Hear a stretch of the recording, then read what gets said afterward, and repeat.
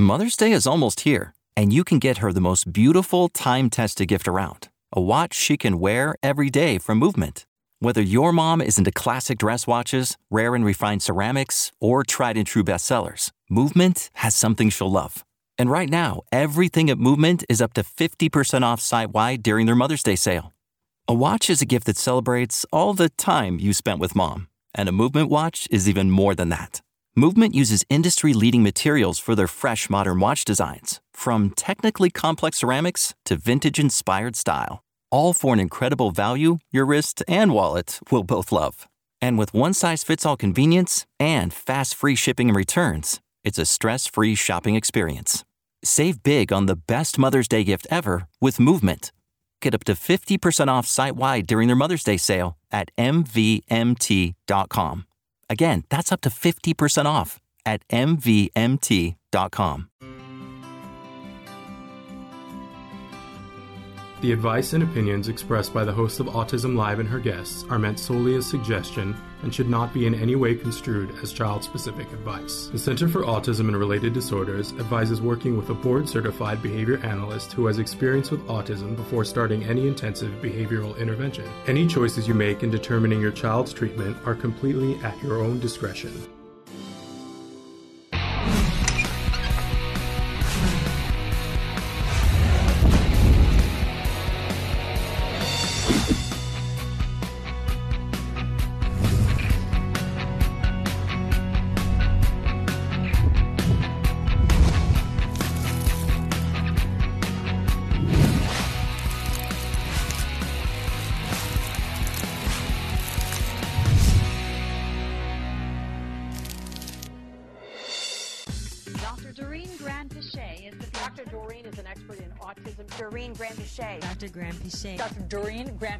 Dr. Doreen Granpeesheh is a visionary in the field of autism. Now you can ask her questions on Ask Dr. Doreen. I love the little Dr. Doreen theme music. It's very jaunty. Good morning, everybody, and welcome. I'm Shannon Penrod. You are watching Autism Live, and we call this Ask Dr. Doreen on Wednesdays. And Dr. Doreen is here. We're live. Today's date is Wednesday, the 21st of July, 2021. Can't even believe we're at that portion of the program. Like, where does the time go? But we're here, and we're going to be live for the next hour. You have this rare opportunity that you can write in your questions right now for Dr. Granpeesheh. She's a true expert in the field of autism, having worked in this field for over 40 years. That doesn't even roll trippingly off the tongue. And it doesn't seem believable, but it's true. And she was not doing that in her diapers, but good skincare does everything, you guys. And working with, let's start this rumor. Working with individuals on the autism spectrum helps keep you looking young. Absolutely. Just one of the many benefits of working with individuals on the spectrum. But here's what I most especially want you to know about Dr. Granpeesheh. She's a true champion for people who are on the autism spectrum of all ages and all abilities, advocating for them in many different ways. She's the founder of the Center for Autism and Related Disorders, the founder of the amazing charity Autism Care Today, and continues to be a really important pivotal person in the field of autism, helping people who treat individuals with autism to look at them as whole people. Recently started a whole initiative for making sure that ABA practitioners are trained in understanding the medical aspects of autism. So she also is a huge advocate for families, and she's just a remarkable person. So we're thrilled that she's here. She's been helping individuals on the spectrum for ages early, from babies up through senior citizens in her life. So we're thrilled that she's here and donates this time so that she can help you to answer some of the questions that you guys have.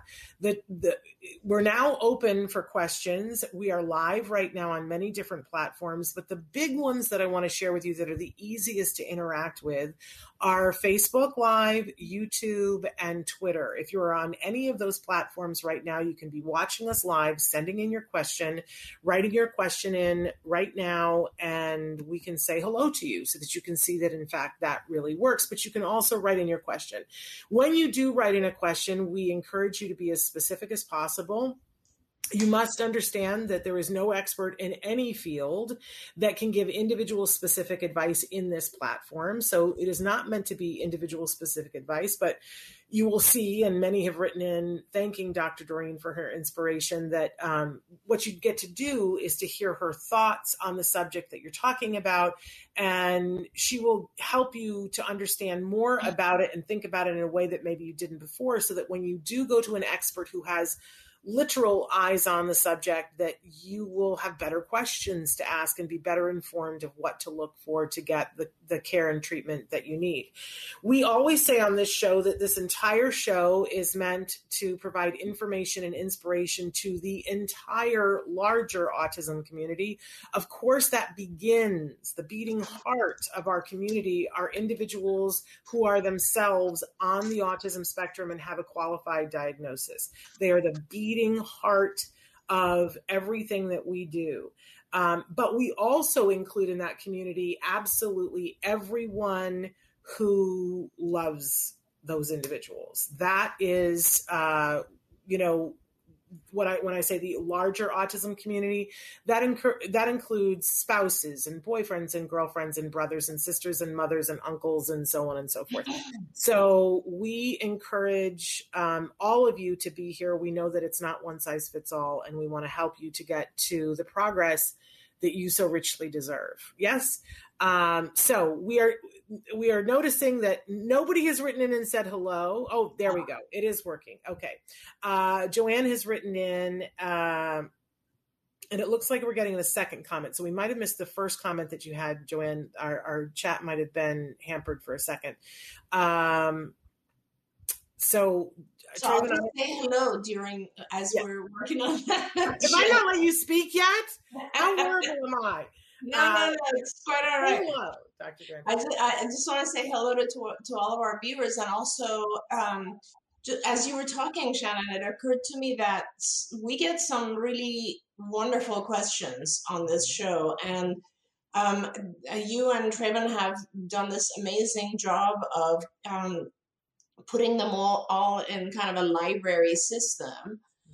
So that later on people can look up these types of questions and get their answers on I believe, YouTube, right? And that, I think, is such a valuable thing, because I love the questions, but I always think how they will help other parents later on. Yes. And so let's talk for just a second about where people can find that. If you go, we're on many sites. I didn't really say all that. And yet I still didn't let you talk. I talked about other things. Yeah. But so we're live on the platforms that I talked about. We're live in a bunch of other places. We have our archived videos are on our YouTube channel. We're a free podcast that you can download anywhere you get your podcasts. We are the #1 rated autism podcast worldwide, thanks to all of you. But we also have a homepage. And on our homepage, autism-live.com, when you go there, there's many different ways that we surveyed people and said, how do you search for information? And found that people search in lots of different ways. So, for instance, if you want to do what Dr. Granpeesheh was talking about, which is find all the questions that have been asked over the years of Dr. Doreen, at the very top of the page, it says topics. And if you click on that, there's a drop-down menu, and you can click on Dr. Doreen. It's the only one that's there. Our intention is to also do this for our Temple Grandin videos. We just haven't launched it yet. But if you click on the Ask Dr. Doreen, you can go in and you can search by topic. There's an alphabet thing, and you can push which alphabet. So the example I always use is toilet training. You click on T, you go to toilet training, you put that in, and then what it'll show you is a list of questions that have been asked about toilet training. Because, somebody's going to ask about how do I toilet train a 3-year-old, and somebody's going to ask how do I help a 15-year-old who's regressed and been potty trained 10 years ago, right? So you click on the question that is most fitting of what you want answered, and it takes you directly to that show, that moment when Dr. Granpeesheh answered that question. So that's a really cool thing. Totally free to all of you, and that is available on our website, autism-live.com. If you just want to look at all the Ask Dr. Doreens, there's a playlist playlist across the top. They're the playlists that we think are the most interesting to you right now. You can click on any of the pictures of Dr. Doreen, and it'll take you to Ask Dr. Doreen so that you can look at videos. And we have other playlists for everything from, cooking to everything. Toys. We do toys. We do a lot of things with toys. So thrilled that you guys are here. I want to, Joanne has written in, and I want to honor that and encourage all of you to be writing in right now on whatever platform that you're in. But I feel like I missed part of her question, but she's saying that her teenager has had 2 catatonic events in the last 3 years. And she wants to know if this is a medical problem or medication related, Dr. Doreen. Yeah. Hi, Joanne. So it could be a medication related. It could be not medication related. Catatonia, which for the rest of our viewers is kind of when the individual freezes. They don't move for an extended period of time. And it is due to irregularities in either dopamine, which is a neurotransmitter, or GABA or glutamate. So I don't know if your child has been receiving medications to, let's say, try to control dopamine, then it is possible that the medication might have caused the catatonia. If your child is not on any kind of medication that was trying to control either dopamine or GABA, for instance, or glutamate, then it's more likely a medical issue that now needs to be controlled with medication. But it is very serious, and you should definitely get in touch with a neurologist so that you can try to get it under control. Wonderful. Okay. And I so appreciate you writing in about that, because I think that's, as Dr. Granpeesheh said, that's a really important thing. We're saying hi to Jason from Colorado. And I'll tell you, one of the things I love is when you guys write in like Jason and say where you're watching, because I know a lot of times we have people who are watching internationally.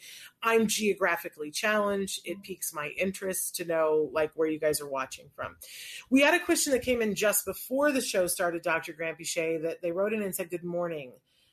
And this kills me. They said, my 13-year-old son uses a lot of negative self-talk. And then they say, ... I'm terrible at this. I failed. I'm the worst one, etc. That these are the things that he says. We tried ignoring it because I think he does it for attention, but he still says negative statements about himself all the time. I actually think he likes to say them. What else can we do? Okay. What a great question, and so very, very important. And I love the way that the parent has asked this, Shannon, because it's really clear that the parent is starting to see that perhaps the child enjoys making these statements. So that's a different aspect of the content of the statement, and we kind of need to deal with both. Mm-hmm. So let's first talk about the content and what the child is saying. And this is really important because a lot of our kids develop self-esteem issues. And it's good because it indicates that they're high functioning enough to look around and realize that certain things are harder for them, or that they just don't understand certain things the way that others do. I've had so many children over the years tell me, I just don't really understand what this whole social thing is about. Like, why do people like to socialize? That kind of stuff. And they feel like left out, and they start to doubt themselves and wonder if there's something wrong with them. I've had other children who are, typically developing kids will also develop these types of issues if they're weak on, let's say, math. I know lots of children who will say something like, I'm just dumb when it comes to math. Those types of things are just, there's no good that can come out of that, right? So we absolutely want to do a couple of different things. One is and this is really important because the parents wrote that they think the child is actually enjoying, maybe starting to enjoy saying these things. That immediately makes me feel like the child is getting attention when they say these statements. So now anything that gets attention will increase. Any behavior that is followed by a reinforcer will increase. Okay, that's how we define reinforcers. So whether the attention is positive or negative, it doesn't matter. It's attention, and that the behavior that was before it will increase. So to begin with, you do not want to reward when your child says those types of statements, which means no attention. Do not give attention when the child says negative statements. This is very hard because as parents, it breaks your heart and you want to immediately get in there and tell the child, oh, no, you're not dumb. You're not this. You're very special. You can understand. And that's exactly what you don't want to do. You do not want to do that. It's very, counterintuitive, right? Because it's just, as a parent, you just want to love on them when they say things like that. So the first thing is you don't want to give attention when the child says those things. Now, what you do want to do is you want to give attention for self-love, for things that are very good. So we need to give the child areas of strength. We need to highlight those areas of strength so that you as the parent have the opportunity to reward and say, wow, you are amazing at those types of things, right? Now, keep in mind, a lot of our kids have a lot of areas of strength that we just either don't notice or we're so busy trying to get the child to fit in that we don't develop and support those areas. But a lot of my kids are incredible in art. They're amazing in music. They have an unbelievable knowledge of some area like geography or history or something that they have incredible collections of stamps and coins and things that they'd like to talk about. And there's a lot of stuff like that it is totally appropriate to talk about and to tell the child, you are so good at this, this, and this. You do an amazing job. So here the goal is to give the child something that they can build their own self-esteem on, that they can feel good about. And please think out of the box, because it could be a variety of things, right? Just it could be cooking, it could be computer, it could be crafts, it could be whatever it is, but you want to make sure the child develops some skill that they feel very competent in, and that when they engage in that, you give them all the attention in the world and you tell them how amazing you are. When they're negative self-talking, you completely do not attend, maybe even walk out of the room. And you have to tell everyone, because you don't want to attend to the negative stuff, but you do want to attend to positive self-talk. Yeah, I think we all have that friend that's on Facebook that posts things and says, I'm so upset and, and this happened and whatever, that they have that running diary. And then we all glom on and we go, oh, I'm so sorry. And we just pile the attention on. But they do this every day of the week. And we see that it becomes the way they get affirmed.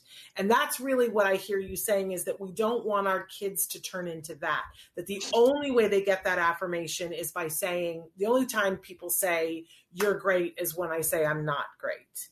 Is that basically it in a nutshell? Exactly. I mean, that's very well said, Shannon. Yeah, that's exactly it. And I also want to say that one of the things that I wished I had known before and done better, and it probably somebody told me to do this, but we were always working very hard on helping my son define positive self-statements for himself and us languaging it. And it didn't occur to me that when friends and family would say to me, well, I don't really know how to connect with him, and I don't really know, what can I do to help you, that I could also assign this to them. That to say, can you look at his artwork and tell him how you feel about it and how great it is.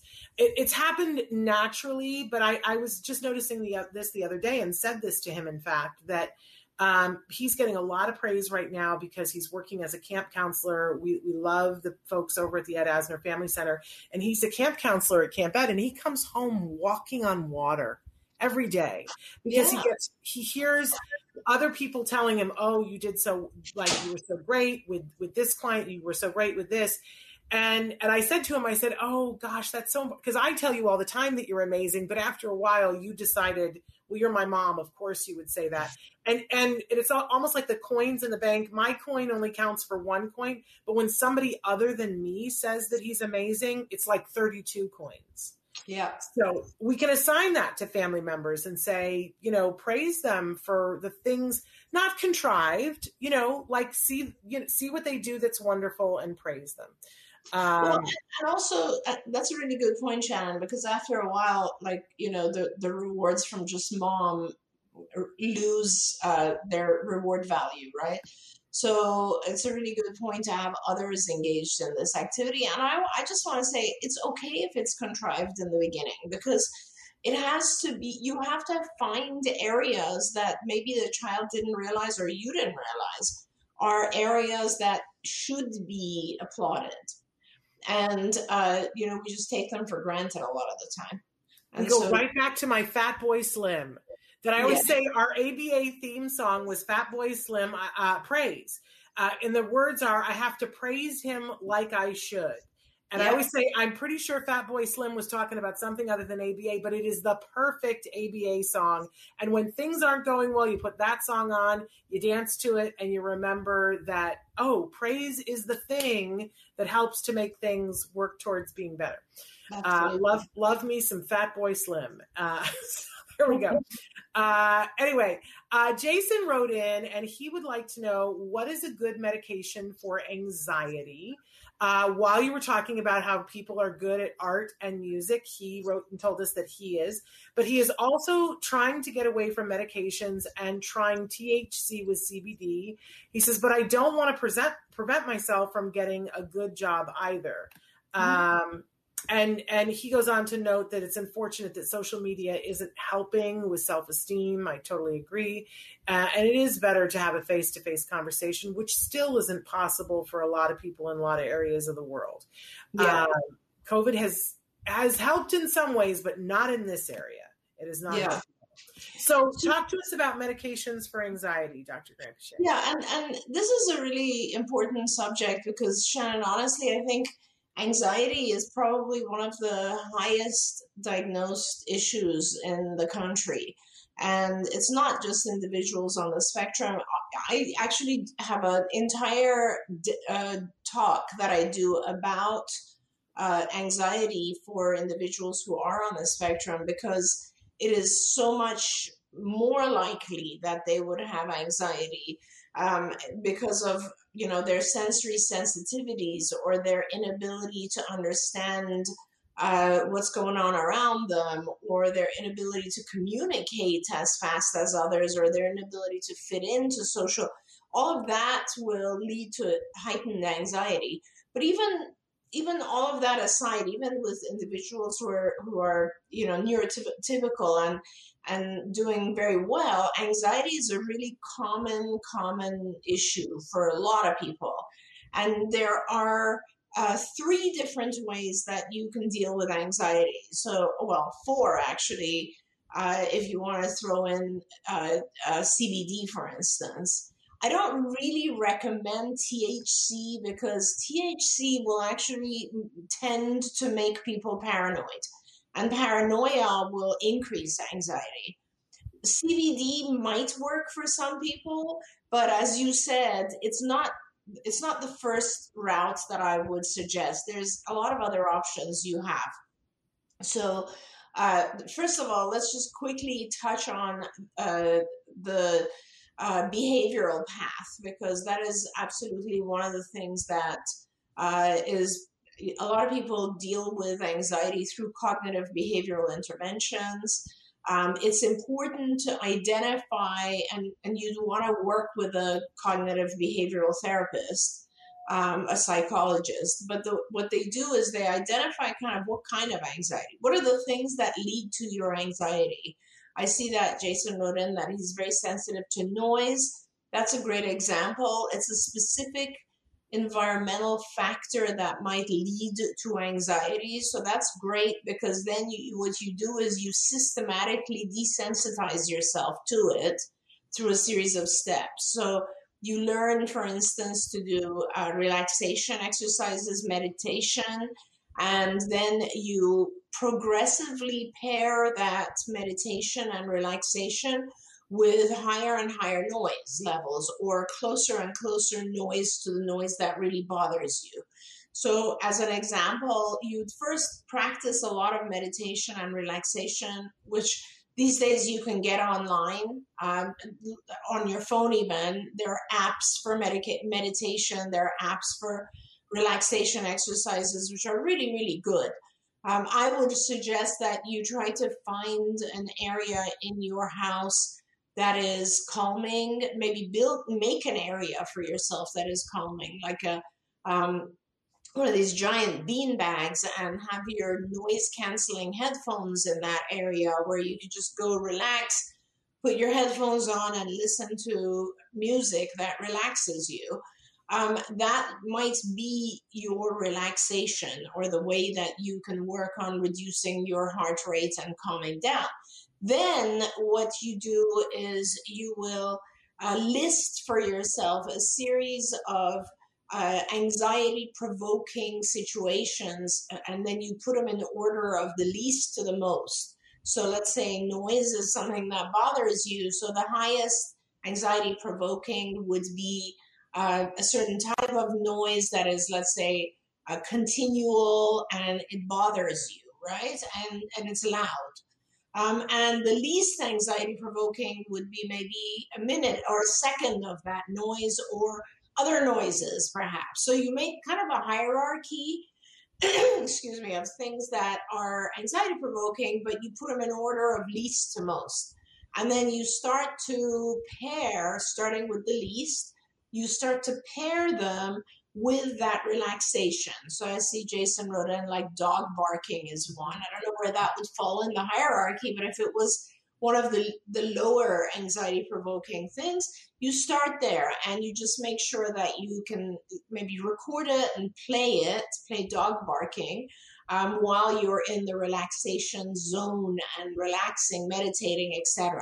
And you just do that for a while. You do it for as long as it takes, so that dog barking no longer makes you anxious. Okay, and then you go to the next level, you do the same thing, and then you go to the next level. This is called systematic desensitization. It's a kind of a cognitive behavioral technique that lets you calm down. Now, in terms of other avenues, medication in particular, there are basically two types of medications. One are the medications that deal with acute anxiety. So like you are having a panic attack right now, and you need something to just calm you down. Otherwise, you're completely out of control and can't handle it. That would be a benzodiazepine. I don't really recommend those medications. They are for situations where you feel very out of control. And they're very, very helpful. Believe me, they're extremely helpful, but they're also very easy to get addicted to. Things like Xanax, for instance. These are very helpful medications because they will take you from an extremely heightened state to a calm state within about 20 minutes, but they are very easy to get addicted to. The other type of medication, which I do recommend for a lot of people, are antidepressants. And people don't realize that the medication for anxiety is the same as the medication for depression. Because depression and anxiety are basically two sides of the same coin, and they're treated the same. So these medications, which are the serotonin reuptake inhibitors, or the norepinephrine reuptake inhibitors, or reuptake inhibitors that deal with both serotonin and norepinephrine, these are really good medications, and they're not going to cause a extreme change in your behavior. But over time, about 3 weeks, they start to just get you to a level where things like, let's say, a sudden dog bark is not going to make you startled so much. They basically calm you a little bit, and they kind of take the edge off of all the different stimuli in your environment, so that it becomes a lot easier to manage those things. I do think that, and I see that Jason is writing that he is already on a medication, but I think that it would be really important to if you're still experiencing anxiety, to sit with your physician and tell them that, because sometimes even if we're on a medication for anxiety, it's just not enough. And there are additional things you can do, either additional or different medications that will suddenly make it work a lot better for you. Or, as you know, most research always shows, the combined method of doing a cognitive behavioral technique and being on medication always is the most effective. So I would talk to your physician, probably a psychiatrist maybe, or a neurologist, and chat with them and tell them all of your ongoing issues, and tell them that the medication that you're on is perhaps not enough, and ask them to help you with either other medications or behavioral techniques that might help you. Yeah, and I just want to throw in that I've done cognitive behavioral therapy, and it was so helpful to me. So very helpful to me. So, and I love that Jason has said that he's going to try the things that you recommended. And we want to hear back from you, Jason, and know how it ended up for you. I want to switch to a question that came in during the week that a caregiver wrote in. They said, my daughter is on the spectrum. She's almost 7, and I cannot get her to try new foods without a complete meltdown. She will scream, cry, and throw the food. If I do get her to try something new, she'll automatically gag and spit it out. She only eats crunchy textures, chips, dry cereal, crackers, pretzels, and other sugary junk foods. How can I get her to try new things? I've taken her to the doctors more than once, and that did nothing. The doctor wanted her to try new foods with her 3, the same thing I tried, but charged almost $200 to do it each time. So I canceled. Any advice would be appreciated. Yeah. So feeding therapy is actually one of the things that most behavior analysts or BCBAs are trained to do.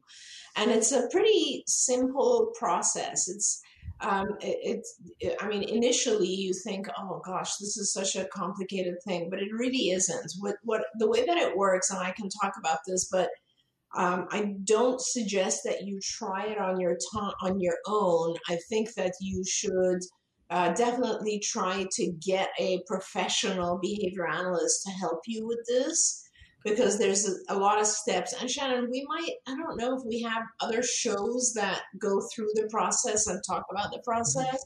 Yeah. But, and I have other presentations that I've done on this, and we can certainly write about it. But here's a summary, I guess, of how it goes. You first you have to identify what is making the child selective. In other words, is it the texture of the food? Sometimes children are very, very adamant that they want to have something crunchy, and they won't touch things that are not crunchy or that are like more mushy. And hey, we want our kids to have a broad array of things. Sometimes it's taste. So, kids, like all kids, will prefer sweet to, let's say, sour or savory. And so we want to make sure our kids have a broad diet. So what you do is you then list all the things that the child loves, right? And those are the things that will now become the child's reinforcer. And you write the things that you really want to start putting into the child's diet. So let's just say the child loves chips, but hates to have carrots, just as an example, right? So what you then start doing is you will allow the child to have chips, but you will require the child to have a very, very small amount of a carrot first. So you basically will require the child to have, let's say, a tiny morsel, like a quarter of a teaspoon size of a carrot, followed by a bag of chips, right? And then you gradually will alter this. So now the child has to have, a full teaspoon of carrots versus, and then they can have chips. And then you want to do maybe, 2 or 3 teaspoons of carrots, and then they can have chips. And so you gradually increase the one that the child didn't want. That's your target. You're trying to increase that. And you gradually reduce the reinforcer, the chips. But you don't reduce the reinforcer to the point that it doesn't have meaning anymore. So you always want to really reward the child for what they're trying to do, right? And if the child, you get to a balance where the child is willing now to take in some other things like carrots and peas and beans and so on. And remember, the child will object. Obviously, all kids will object. If any typically developing child was to be given ice cream all the time, I promise you they would object when you try to give them vegetables. It's just a normal thing, right? But don't worry about that. Just work through it. No child is going to reject a tiny morsel of something because they know that they're trading it for a lot of the other thing they want. As long as they know that in order to get the one they like, they have to have a small amount of something they don't like, they'll go for it. But if you freely give them access to the stuff that they like chips all the time, and you don't require or ask the child to try something else, then yeah, they're just going to choose the thing they like. It's not going to happen. And don't let it scare you if the child initially throws a tantrum or objects to the fact that you're asking them to have a piece of carrot. Don't worry about that. That's a very typical thing. There's a preference there, right? The child prefers to have the other object, which is totally fine. We all have preferences in food, but we kind of know that it's not good for us in the long run to just have, let's say, sugar. My preference, Shannon, is bread, right? I mean, I could eat bread all day long, but hey, I can't because the gluten in bread bothers me, and it also is high calorie and makes me fat, so I can't. So I will occasionally have bread, but I will also make sure that I have salad and all these other things that I don't like as much. And you just have to get to that point where the child realizes that they can have a certain amount of the thing they want, but they have to have all these other things. Now, it's not as easy as I said. What we do when we do feeding therapy is a whole bunch of other stuff too, which is why I really want you to work with a professional who's trained in feeding. For example, we might set up a TV in front of the child and turn the TV on, right? And the child is watching, and when we offer them the carrot and the child rejects the carrot, we might turn the TV off. And so now the child realizes, oh, I better have that carrot because I want the TV on as well, right?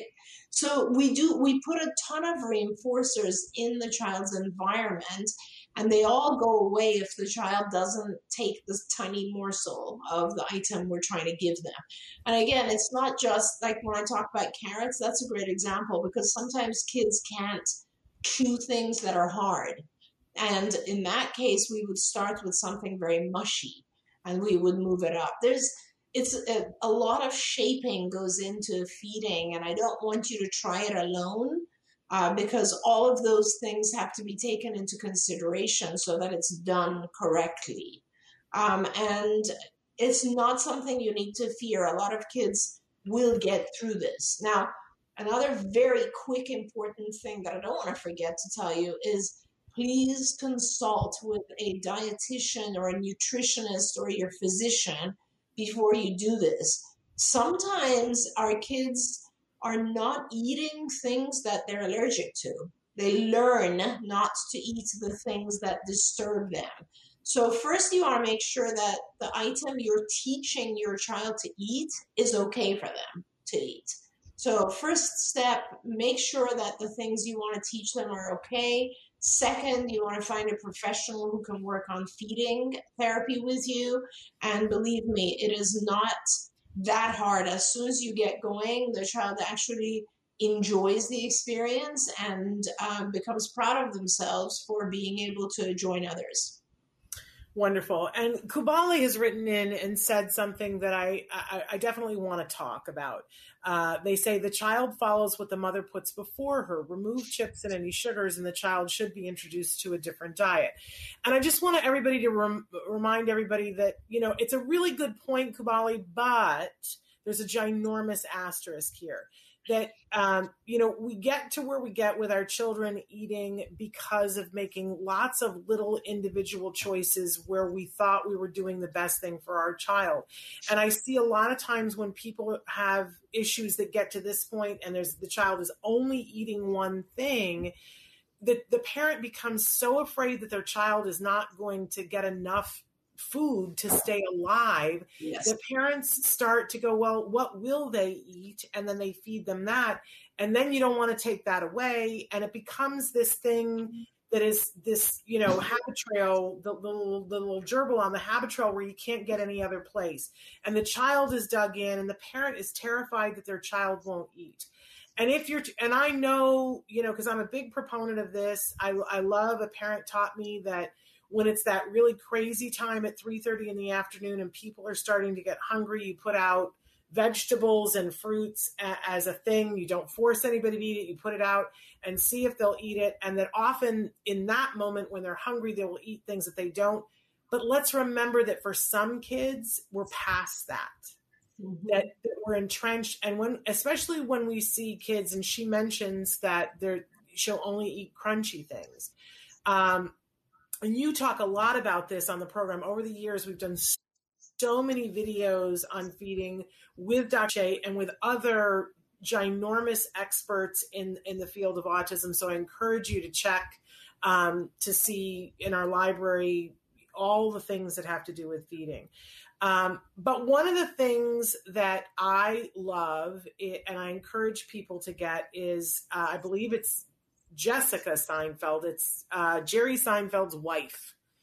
And she made a cookbook back in the 90s where she stopped arguing with her kids about eating their vegetables and she just snuck them in.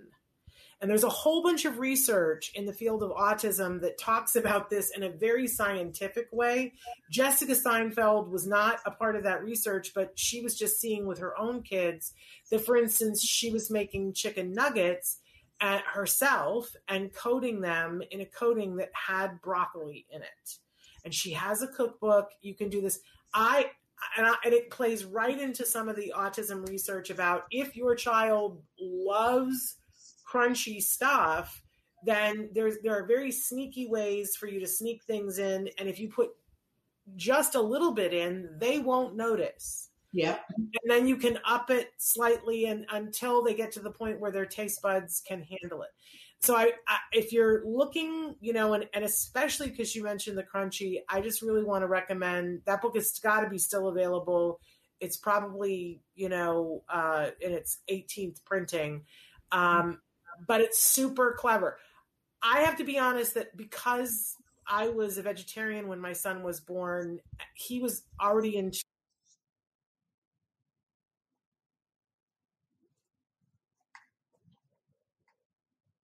a part of his diet. And I see that my stream is compromised, so I hope you guys can still hear me. But it's my husband that acted like a vegetable was something that he would have an allergic reaction to.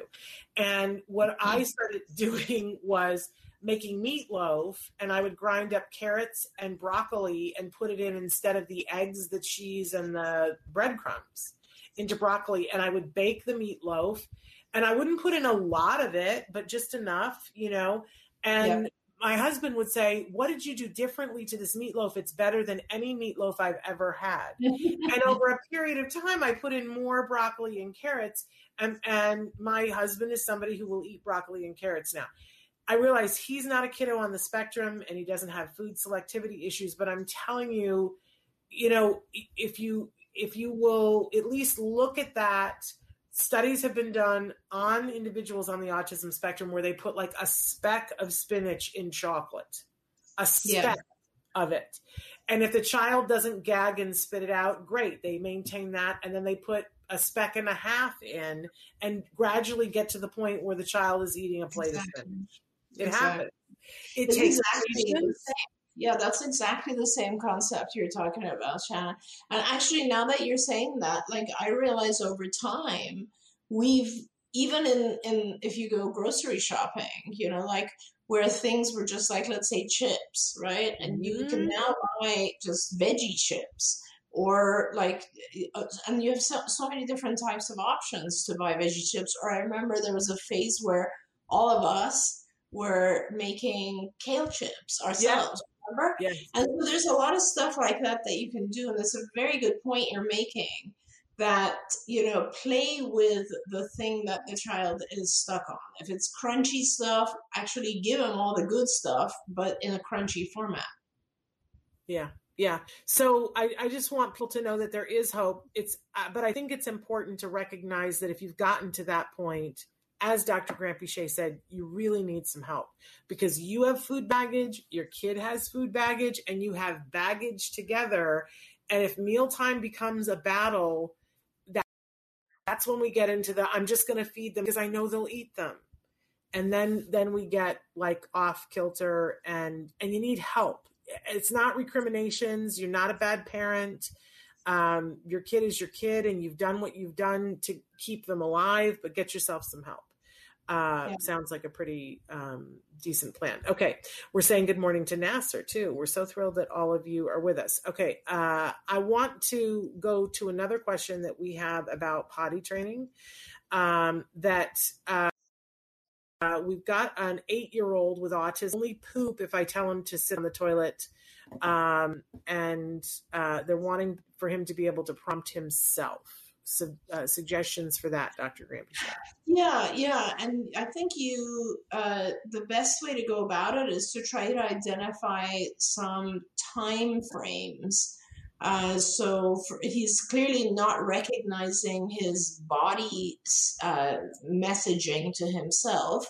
But I think what you could do to help him is kind of identify what is the time frame that he needs to usually go. Like when you tell him to go, I assume, and if it's effective, I assume that it's after a meal, or sometimes it's in the first thing in the morning, or if you can try to identify the time frame, then it becomes a little bit easier to make it an independent skill, because nowadays, of course, with like Apple Watch and all these types of things, we can easily prompt our kids at that, like they can have a watch memo or an alarm that just reminds them, hey, it's time to go.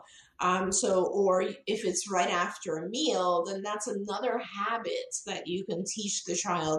Essentially, what you're trying to do is to try to find an environmental factor that replaces your reminder.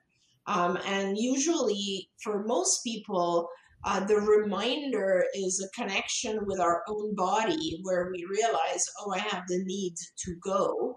But sometimes with kids, that doesn't develop so early. So you kind of have to pair it with other factors. And a lot of kids, they have a need to go right after a meal, or as I said, first thing in the morning, or certain time frames. So if you can try to establish a time frame and then just teach the child to pay attention to the stimuli of that time frame. So, give them a watch reminder or something like that, then it'll start to take you out of the picture. Okay, wonderful. Becky has written in and wants to know, she is a 3-year-old on the autism spectrum, and she wants to know, as we move towards the fall, she's confused about whether she should continue intensive ABA or have him go to school. This is a 3-year-old. in the fall. Yeah. So I obviously my perspective is a little bit skewed on this in the sense that I feel that there's very few things out there that are as valuable as intensive ABA, good quality intensive ABA. So especially when you are 3, you are at the perfect age for learning all the things that you need to learn. And think of intensive ABA as a luxurious education, like a luxurious way to learn, because really it's one-on-one, right? It's in an environment where there are very few distractions. So it's the highest form of education. And so I would absolutely 100% use the early age of my child to give them this intensive tutoring, this intensive kind of education, this, filling their brain with as much as I possibly can before I do anything else. Because let me tell you, when the child becomes 7, there are, first of all, a lot of other things that you have to teach the child. And secondly, you no longer have the privilege of being able to focus and do just pure ABAs, kind of like the child's life. Now you have academics and lots of other adaptive skills that come in, and in most states you are required to place your child in school and so on and so forth. But when your child is 3, you have all the time that you want, and that is the perfect time to try to teach the child as much as you can. There is no question that any individual will learn faster and more when it's in a environment that is distraction-free, and when it's one-to-one, and when it's a course of study that is meant for the child only.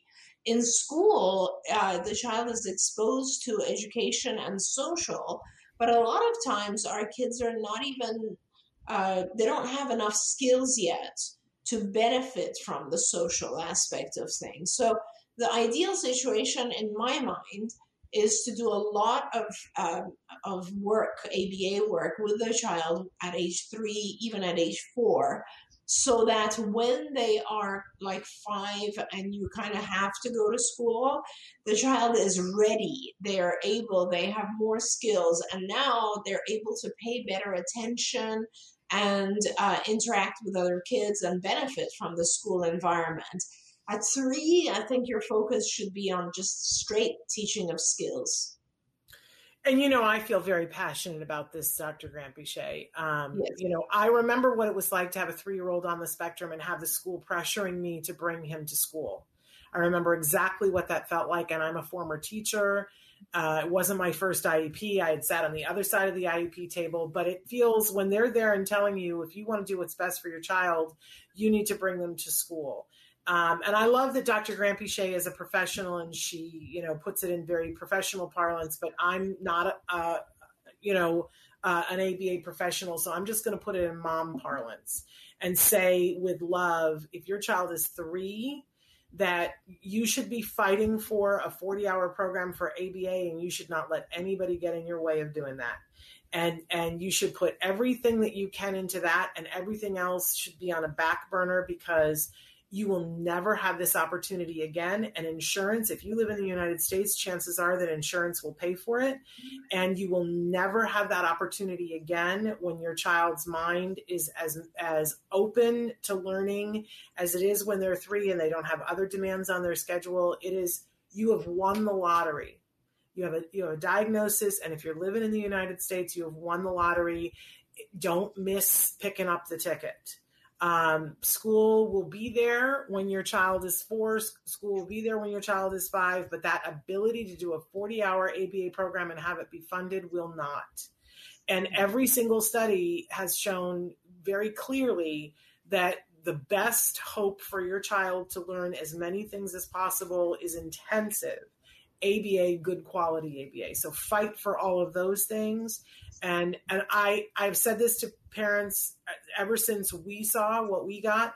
And I've never had a parent tell me, oh my gosh, Shannon, you told us to go do intensive ABA and we did, and I'm sorry. I wish we hadn't. Not once, not ever. I have had parents come back to me and say, oh my gosh, you told me to do this. You told me to act like my house was on fire. I didn't listen, and I regret it every day of my life. I've had that happen way too many times. So I'm just going to be honest and tell you, don't have those regrets. Run, don't walk. Join all of us. We'll help you to fight for your child getting what they need. It's hard right now because of COVID, and school is sometimes the easy answer, but it's not about the easy answer. It's about what's most effective for your child. And unfortunately, at 3, it's not school. It's not what they're doing at school for all the reasons that Dr. Gramby stated. AC says, can you do an interview with Laurie Berkner, the queen of children's music? I don't know if Dr. Gramby knows this, but on Monday we had Twinkle on the show. That they call her the Lady Gaga of children's music. And she has a huge following of individuals who are on the autism spectrum. I don't know Laurie Berkner, but please have her write into us, connect us. We'll entertain Laurie Berkner on. It was so much fun to have Twinkle with us. It's not every day that I get to interview Twinkle. And check out Twinkle Time. She was a gas, man. And she does some really fun videos about accepting and loving yourself for who you are. She's got a great video called Mask It Up. If your kiddo's having trouble wearing a mask, put on Twinkle Time with a little Mask It Up. I said she was like a cross between Lady Gaga and Dee Dee Doodle. And if you don't have kids from a certain area, then you won't know who Dee Dee Doodle is. But the Doodle Bops, when my kid was little, I was all about the Doodle Bops with him. Too much fun. Okay, Stan wants to know, I have a 4-year-old diagnosed with autism who has dark circles underneath his eyes. Is it worth it to try the gluten-free, casein-free diet? Are we risking anything by trying it? No, please try the diet. And every time I see a child and I see the dark rings under his or her eyes, I will immediately suggest to the parents that they should try the casein-free right away. Usually the dark rings are as a result of milk. And so that's kind of a really, really pretty easy one, honestly, to eliminate from the child's diet. A lot of parents say, what about calcium? How am I going to get my child to have calcium? And I highly recommend, there's numerous other types of milk now available, which is so nice for parents now. And of course, if you can get your child to have, let's say, if it's a girl, you can have soy milk. If it's a boy, there is always almond milk. I only drink almond milk. And of course, now they have almond coconut and they have oat milk, and there's like a million different types of milks. And the interesting thing is they all provide more calcium than dairy. And casein is the protein that's in dairy. So you want to try to avoid that. That's the one that makes a huge difference, I think, on the rings, of the dark rings on the eyes. And actually what it does, it's not just even about that. That's a sign that your child is having problems digesting that. So when you get the child off of casein and gluten, which is just a little bit harder, but very worth trying, very, very worth trying, especially these days when everyone has some sort of gastrointestinal issue. Gluten is the one that most people see in the form of bloating. Their child is bloated or constipated or has diarrhea. That it tends to be more a gluten reaction. And if you can actually work with a dietitian and identify how to do this correctly and keep your child, you will see the effect of getting off casein within a week. You'll see the effect of getting off gluten more like a month. So it's probably makes sense to do one before the other. So that you can see those wonderful things happening. Children, when they get off of casein, a lot of times, parents come back to me and say, oh my God, it's like he woke up and all of a sudden he's learning so much more and he's so much more aware. Children who get off of gluten, it's more of a gradual type of thing. It's not as acute, but it is major. Like the child sleeps better, the child digests their food better, has more regular bowel movements, no more pain. There's a lot of things like that. So I do recommend the diets, and I think it's important to try. Wonderful. We're pretty much out of time here. I promised that I was going to let people know that today, it's already started, but that I wanted to encourage people to, as you leave the program today, if you've got time, to go over to the live hearings for the IACC. They're having their quarterly meeting right now. This is the Interagency Autism Coordinating Committee. This first hour that they've just done, they were doing the introductions, but they're going to start to move into some of the topics. This is something that I encourage people, if you've got the time, to go and do. I'm looking to see if I have a link that you guys can go to, but I think you can just go, if you type into Google IACC and you can put in hearings or meetings, it is happening live right now. It is a free live stream, and you can tune into it. They're part of the National Institutes of Mental Health. So if you can't look for IAC, you can always go on the National Institute's website as well.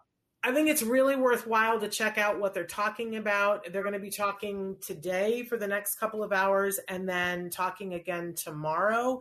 And then we'll try to do a better job of telling you when you there's a deadline that you have to write in before their next meeting, which I believe is in late September, early October. They will read the comments that people wrote in. The deadline for the comments to be a part of this one were July 2nd. They only ever get a handful of them, which makes me slightly twitchy. So if you have things that you want them to be talking about, start composing your letter, because there will be another opportunity for those to be read in September and October. I want to remind all of you that we'll be back tomorrow with Bonnie Yates, special education attorney. You won't want to miss that. And then we have a research update coming up on Friday's show. But thank Dr. Granpeesheh. Until then, give your kiddos a hug from me and one for you too. Bye-bye for now. Bye.